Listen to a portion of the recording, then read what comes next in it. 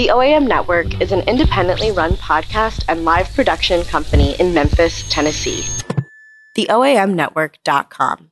Power to the podcast.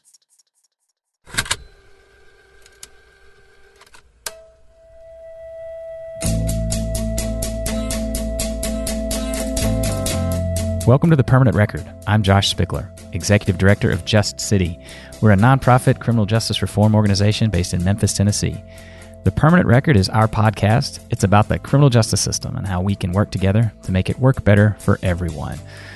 For our first episode of 2020, we decided to get a Tennessee state lawmaker.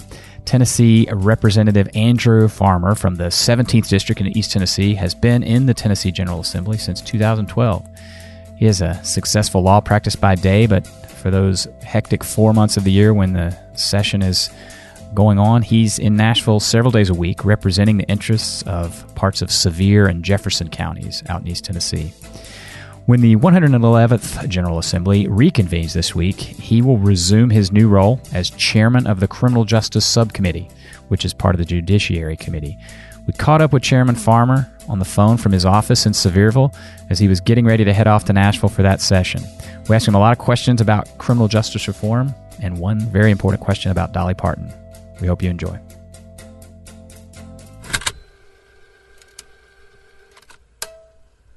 Chairman Farmer, thanks so much for joining us. Tell us before we get started where you are and what you're getting ready to do. Well, I'm currently in Sevier County, Tennessee. I'm the state representative for the 17th District, and that's portions of Jefferson and Sevier counties. I'm going into my 8th year in the state legislature. And January 14th at noon, which is next Tuesday, we're going to start our second portion of our 2-year session and dive right in and get to work. Right. So looking forward to doing that. Yeah, we're looking forward to seeing what you guys have in store for us this year. As folks know from what you just said and from the introduction, you're the chairman of the Criminal Justice Subcommittee, and last year there was some restructuring of some of those committees, and your subcommittee exists under the Judiciary Committee, which is a new committee now in the House. And so your job is to usher in bills about criminal justice, which is why we wanted to talk to you. So tell us why they chose you and what makes you a good chairman of that subcommittee.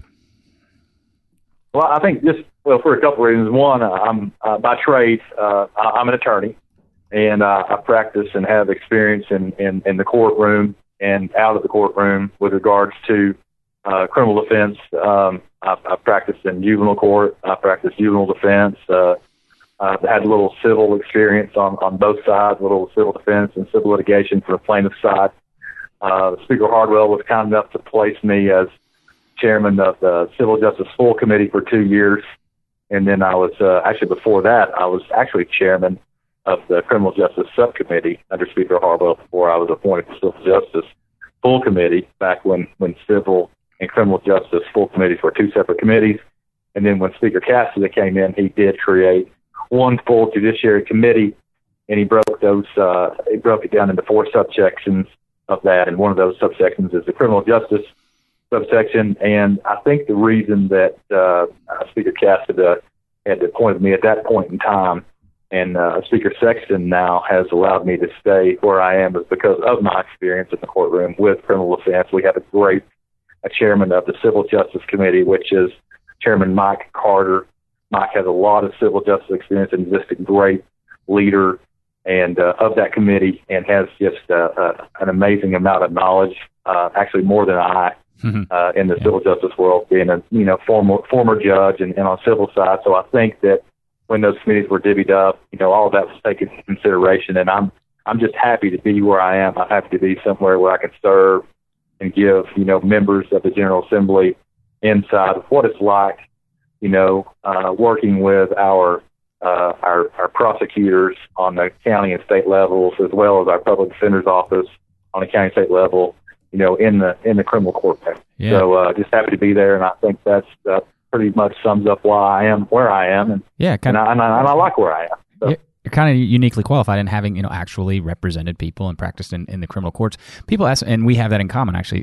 People ask me this a lot about when they learn that I do that kind of work. And so I'll ask you, what surprises people the most about when they learn about what you do, or when they, shadow you, or come to a courthouse and watch a proceeding, a hearing, or a trial? What surprises people the most in the courtrooms that you've practiced in?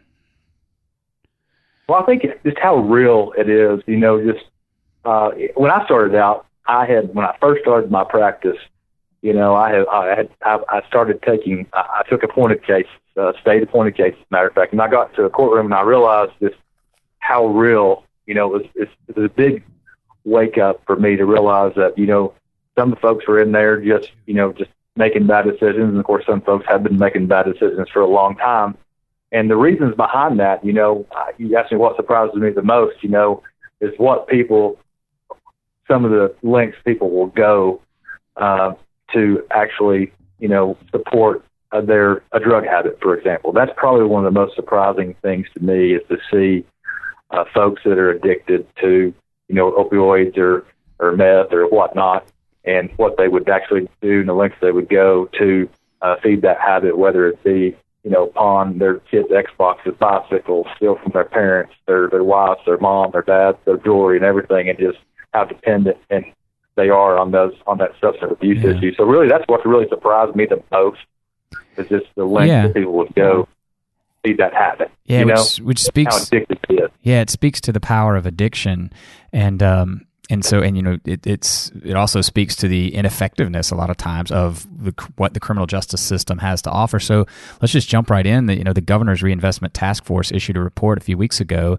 and it talks a lot about that very issue of addiction and what we can do better as a state for people who are struggling with addiction. What are your thoughts on how we might incorporate that concept that you just illustrated so clearly of the power of addiction into a reform of this system that again doesn't, unless we restructure it and provide more resources, doesn't really have the tools to deal with every person who comes into it who's addicted?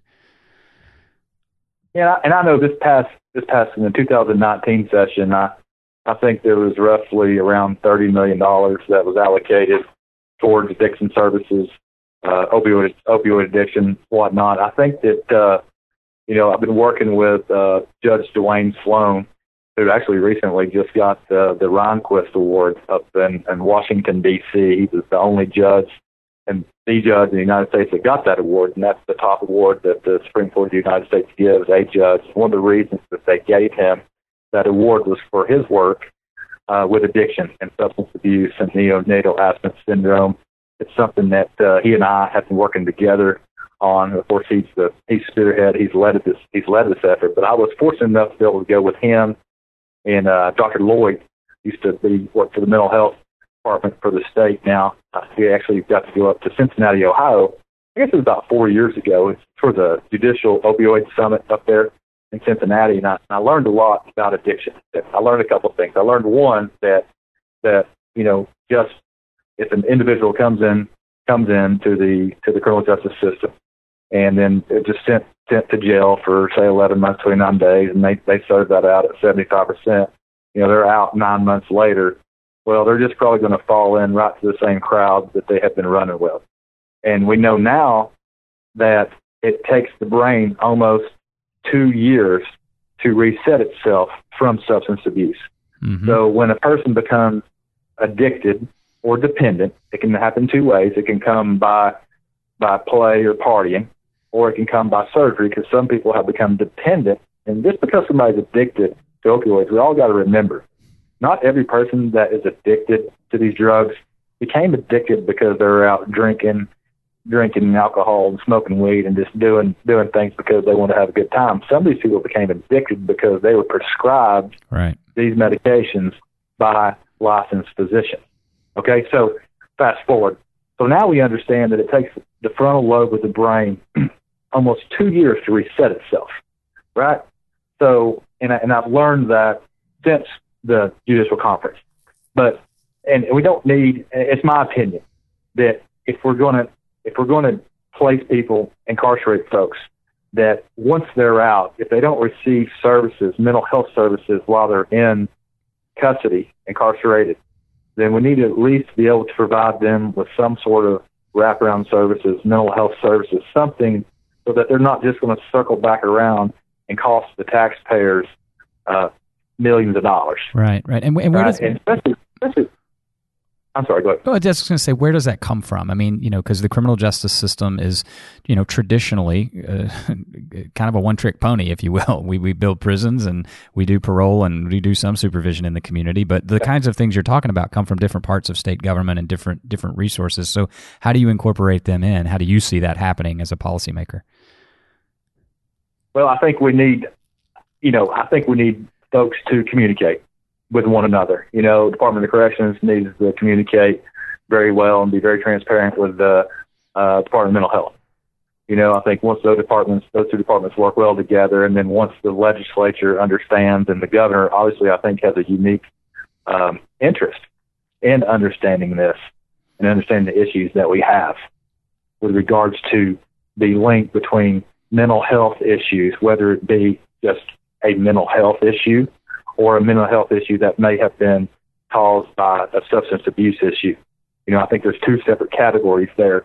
And I think at some point in time, when I say we, maybe state government, maybe some policymakers at some point in time within the last, maybe decade and a half, maybe lost focus on that and just said, hey, we want to be tough on crime, so we're going to lock these people up, and never really realized and really think, well, maybe there was a reason why they were acting in the way they did, whether it was a violent offense or nonviolent offense. So maybe we take these nonviolent offenders and try to work with them. Now, I'm not saying that folks that commit crimes don't need to pay their price to society and be incarcerated. Right. That's not what I'm saying. I'm just saying that once we get past the first couple of layers of the onion and we educate ourselves, be it us, the policymakers, administration, the judicial branch of government, any portion of the executive branch of government, I think we'd kind of see that there's a correlation between,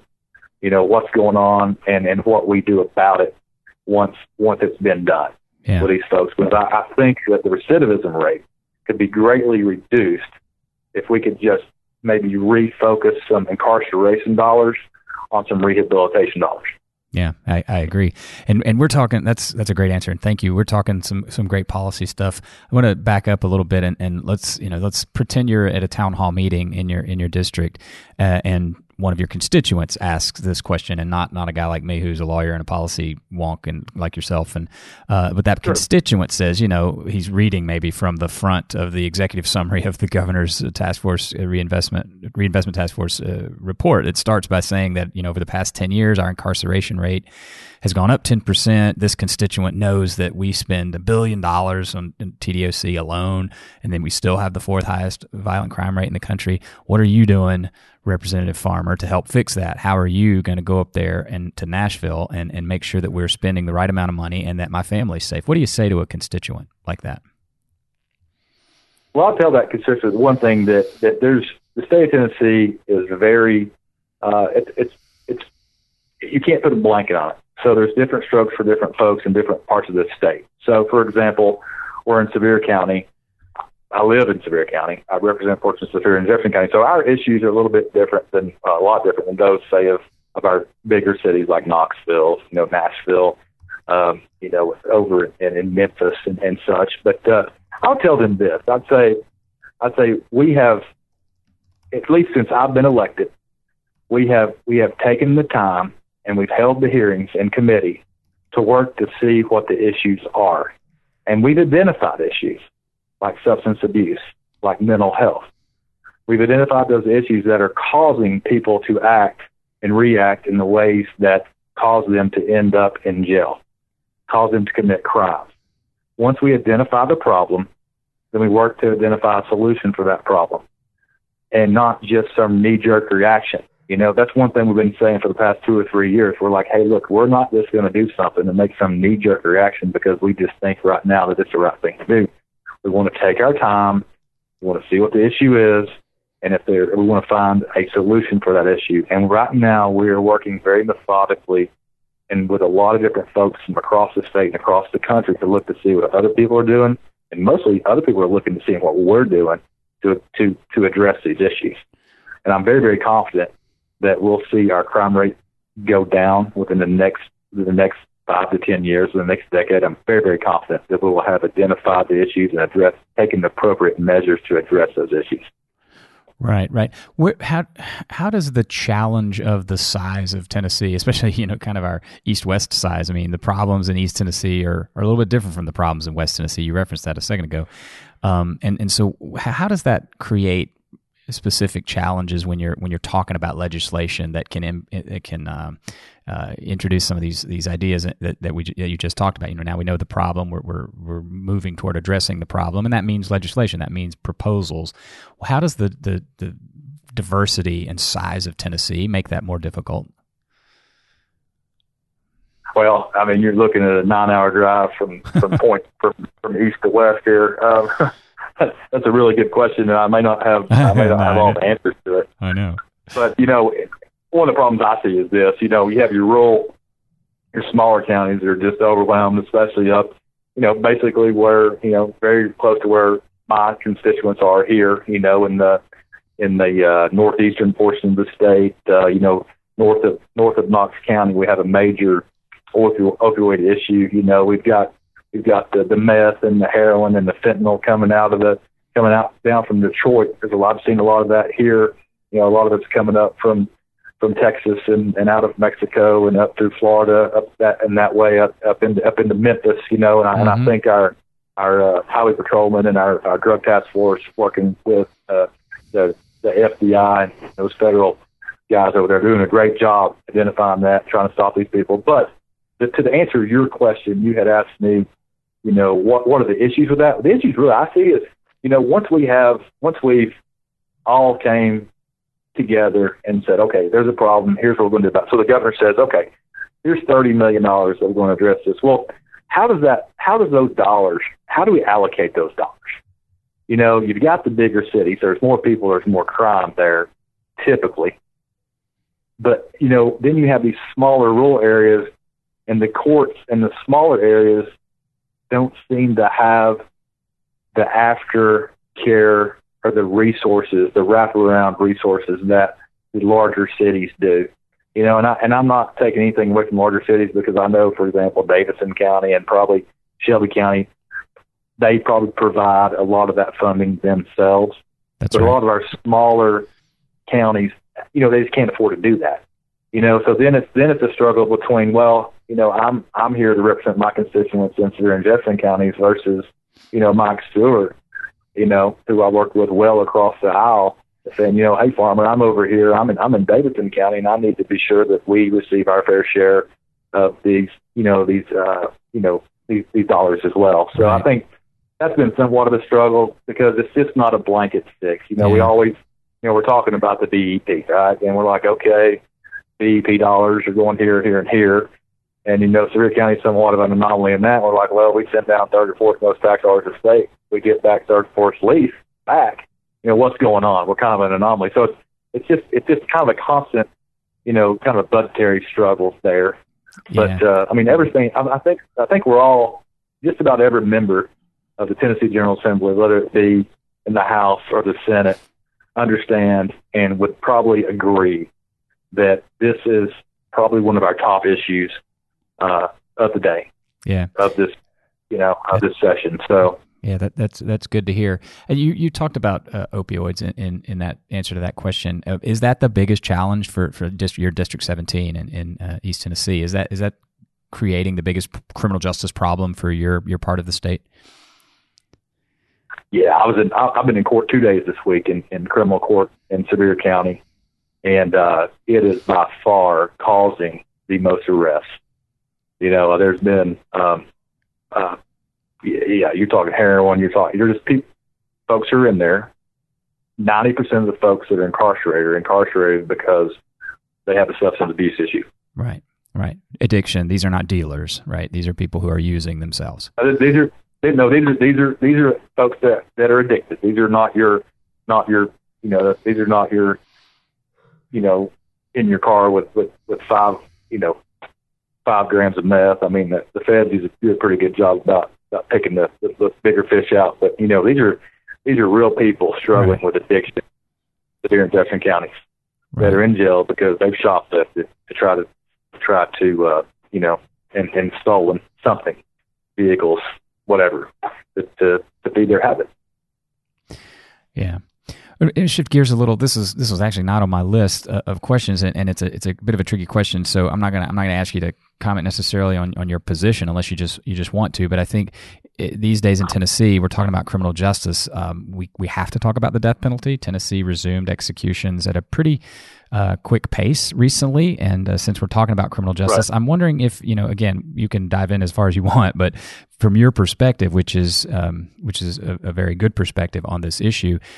Does the death penalty continue as it is for the foreseeable future in Tennessee? Is there any sense that you have that the legislature might do something to alter the current pace? Anything you're hearing or seeing from the governor that might indicate that? It's a pretty strange thing for a state to be doing these days. It's very different from most other states, which are slowing down, if not eliminating the death penalty. We're using it at a much quicker pace. What are your thoughts on that?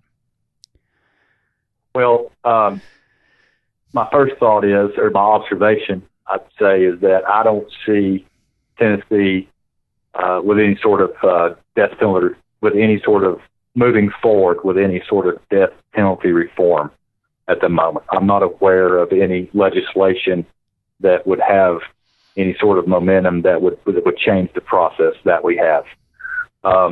Death penalty is the most serious, the most serious punishment that it could ever be conceived. I was actually watched a documentary on the Salem witch trials just on, I think it was Sunday morning on the Discovery Channel, and then it was just to see how, of course, that was were colonies, and they just kind of they really fast forward the thing. They hung about 19 people back in 1692, I believe it was, right. But I think Tennessee,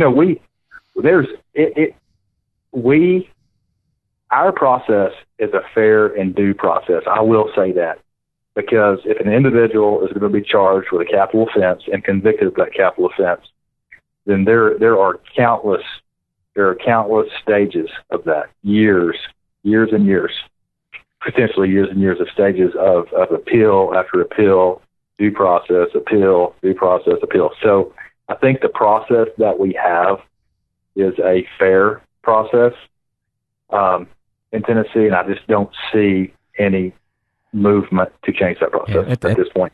At the same time, and push it a little bit on that, last year there was a bill that removed one level of appellate review from capital cases. How does that fit into your description of the fair and just process if we're taking a level of review out? And I don't know if you recall that bill or even can speak to it, but if you can, how does that square with what you just said?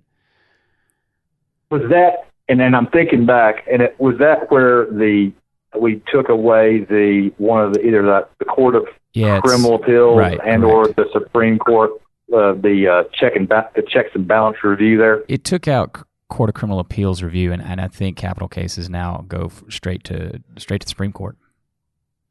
That's right. And I think that was just basically that they were, and I don't want to speak to it as much as I wasn't the sponsor of that piece of legislation. We had quite a bit of discussion and conversation about that. But the reason I was able to support that move and that transition there was that it was my understanding at that level of review that it was just very duplicative, and that the Supreme Court had the ultimate say-so with regards to the outcome of that, reviewing the same facts and set of circumstances that would have been reviewed by the appellate courts. Right. So that was my understanding of the legislation and the reason behind the legislation. You also have we also have a corrections subcommittee, and you're on that subcommittee, correct? I am. Yeah, and so that presumably, deals with issues in and around prisons, and one of the topics that often comes up when we're talking about reform is the state's relationship with CoreCivic, formerly Corrections Corporation of America. And I know they had some hearings. I believe it was over the middle between sessions a year or two ago about this, and there were some pretty irate. You had some pretty irate colleagues from both sides of the aisle up there talking about some of the conditions in some of the privately run prisons. What do you see in the future in Tennessee with that relationship, the one between the state and CoreCivic? Is that something that you have a position on, or any legislative ideas about how to remedy that rift that has kind of developed recently? Well, I wasn't a big fan on privatization of our jails and having some state employees being let go and or removed from their jobs. I know we're having there are some major issues over here at Mountain View, juvenile youth facility. I know there've been some things go on. I don't know that I'm real pleased by their operation of that facility. That's something that I'm absolutely going to look into this year. And if I can, I'm going to try to ask Chairman Curcio of the Full Judiciary Committee if he'd allow me to hold some hearings to investigate, to see what's been going on, how things are going, if they're able to provide the mental health services for those detainees. What's going on in there? How are these folks running our jails? How are our jails doing? Are they doing better? Or are they doing worse? What's going on? I want to get into that, and because it's been what now? It'll be the third year they've been involved, right? Year 3. CoreCivic in that Yes. in that facility. I'm not sure. I mean, they've had prisons for the state for a long time, and it's just sort of bubbled up recently. And I'm not familiar with all the local facilities that they operate or youth facilities that they operate, but oversight is what I hear you saying, right? We need to have, you guys, the ones who are responsible for the budgets that pay that contract, need to have more meaningful oversight, so you can measure whether they're doing a better job or not. I mean, the idea is private industry can do this more efficiently. I think we've seen that that's not the case in this particular instance, and so is that right? What I hear you saying is oversight. You guys need to know more. Yeah, and yes, that's exactly what I'm saying. Oversight. We need to know more. We need to know the details. I don't want just a bullet point of, hey, here's what's going on. I want to see results. I want to see numbers, and I want to know exactly what's going on in our jails and prisons to see if they've been ran properly. Right. That's exactly what I want to see. Do you think that we've left out people who have actually spent time in those jails and prisons, left them out of this conversation to our detriment? Do you agree with that? I would agree that we need to speak to those folks to ask about their experiences. I think that would be helpful. I think that'd be very helpful, as a matter of fact. So I would agree with you. I recall I was at one of those hearings about. I'm not still picking on CoreCivic necessarily, but one of the witnesses testifying about her experience in one of their facilities, and that's when the lawmakers, your colleagues, got the most upset. And I think I wish we did hear more from folks who've had the experience of being incarcerated. I think that would help us do our jobs better. I'm sorry. I said, of course it would. Yeah. Oh, yeah. Thank you.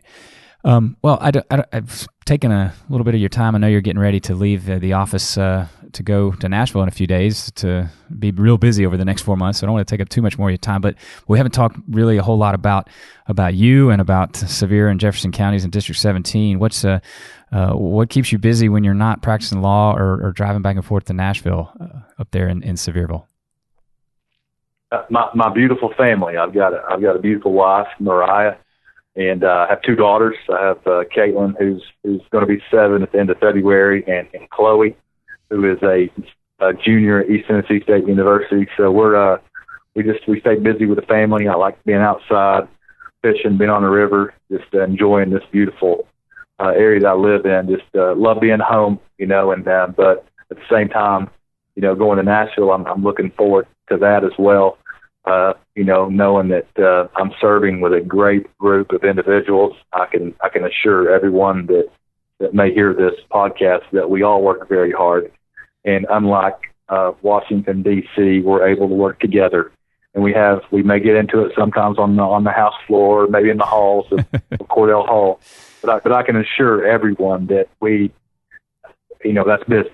But when it comes down to respect and I'd give the shirt off my back to 98 other members of the House and 33 members of the Senate. And I tell you that we've got a good group working, and everybody's got their minds right, and in that they represent their constituents, and they do a great job of it. And it's an honor, and I appreciate and thank everyone that allows me to serve in that capacity. I thank my constituents and the people of my district, and I just try to be as transparent as possible with everyone I talk to, and I'm looking forward to getting started the session. I want to miss being home. I want to miss my family, but at the same time, I know that the state of Tennessee and the constituents of the 17th district here in Sevier and Jefferson County deserve someone who cares, and I do. Right. Well, and I appreciate you having me on here as well. Yeah, we appreciate you taking the time to do this. I mean, we don't always agree with what comes out of that process in the legislature. No one's ever going to agree on everything you guys do, but we do all agree that you're servants, and you do have to spend time away from your family. You don't get paid a ton of money to do it. You have other jobs. You have to. And so I know it's a sacrifice to do it, and we appreciate you doing that. I'd be remiss, though, if I was on the phone with someone from Sevierville, and I didn't ask about your most famous resident from that part of Tennessee, Dolly Parton. Have you ever met Dolly Parton? And if so, how did that go? Please share with the rest of us. We're dying to know. Yeah, actually, I have met Dolly Parton. All right. She actually went to the same elementary school, middle school as my mother and her sisters. Of course, she was just a little bit. She graduated a little bit after my mom, but my grandmother told me this. My Mama Mildred said that Dolly used to come over and spend the night with my mother's oldest sister, and she used to love eating her biscuits and gravy. Now, whether there's any truth to that, I don't know, because that's my Mama Mildred, and sometimes she'd like to blow us up a little bit about things, but I'll never forget her saying it. But I think Dolly Parton, if you ever meet Dolly Parton, one thing about that lady right there, what you see is what you get. She's not going to sugarcoat anything, and she is just a great person, and she's been good to our community, she's been good to our state, and I think a lot of her. That's great. That's great. I don't think we're going to fact check you on that story. That's a good story. I don't know if anybody to fact check. They've gone on to a better place right now. Aside from Dolly, I don't know if she'd remember or not. But. Right. Well, thanks again, Chairman Farmer, for spending the time with us, and maybe I'll see you up in the hallways sometime in the near future. Appreciate it. Sounds good. I appreciate you having me on. That was Tennessee House District 17's own Representative Andrew Farmer. Chairman Farmer will be presiding over a lot of very important criminal justice legislation this session, so keep up with him on your favorite media outlet. He's also active on Twitter. Just City will do its best to keep you informed of what's going on during the General Assembly as well. Our thanks to Representative Farmer for talking to us during this busy time. As always, thanks to Gil Worth and the OAM Network for hosting us and for providing first-class podcast support. Check them out at theoamnetwork.com. Special thanks, as always, to Jeff Hewlett for this new version of our theme song, She Got Gone. Of course, Jeff is on Spotify. You can hear the rest of the songs from that album. A lot of good originals on there. I'm Josh Spickler. This is The Permanent Record, a production of Just City. Learn more about our work at justcity.org and follow us on Facebook and Twitter at JustCity901. Make sure you subscribe to this podcast wherever you get your podcasts, Apple Podcasts, Stitcher, Spotify. Leave us a rating and a review if you could. It'll help us build our audience. In a Just City, we listen and we speak up. Our thanks to you for doing both. The OAM Network is an independently run podcast and live production company in Memphis, Tennessee. TheOAMNetwork.com. Power to the podcast.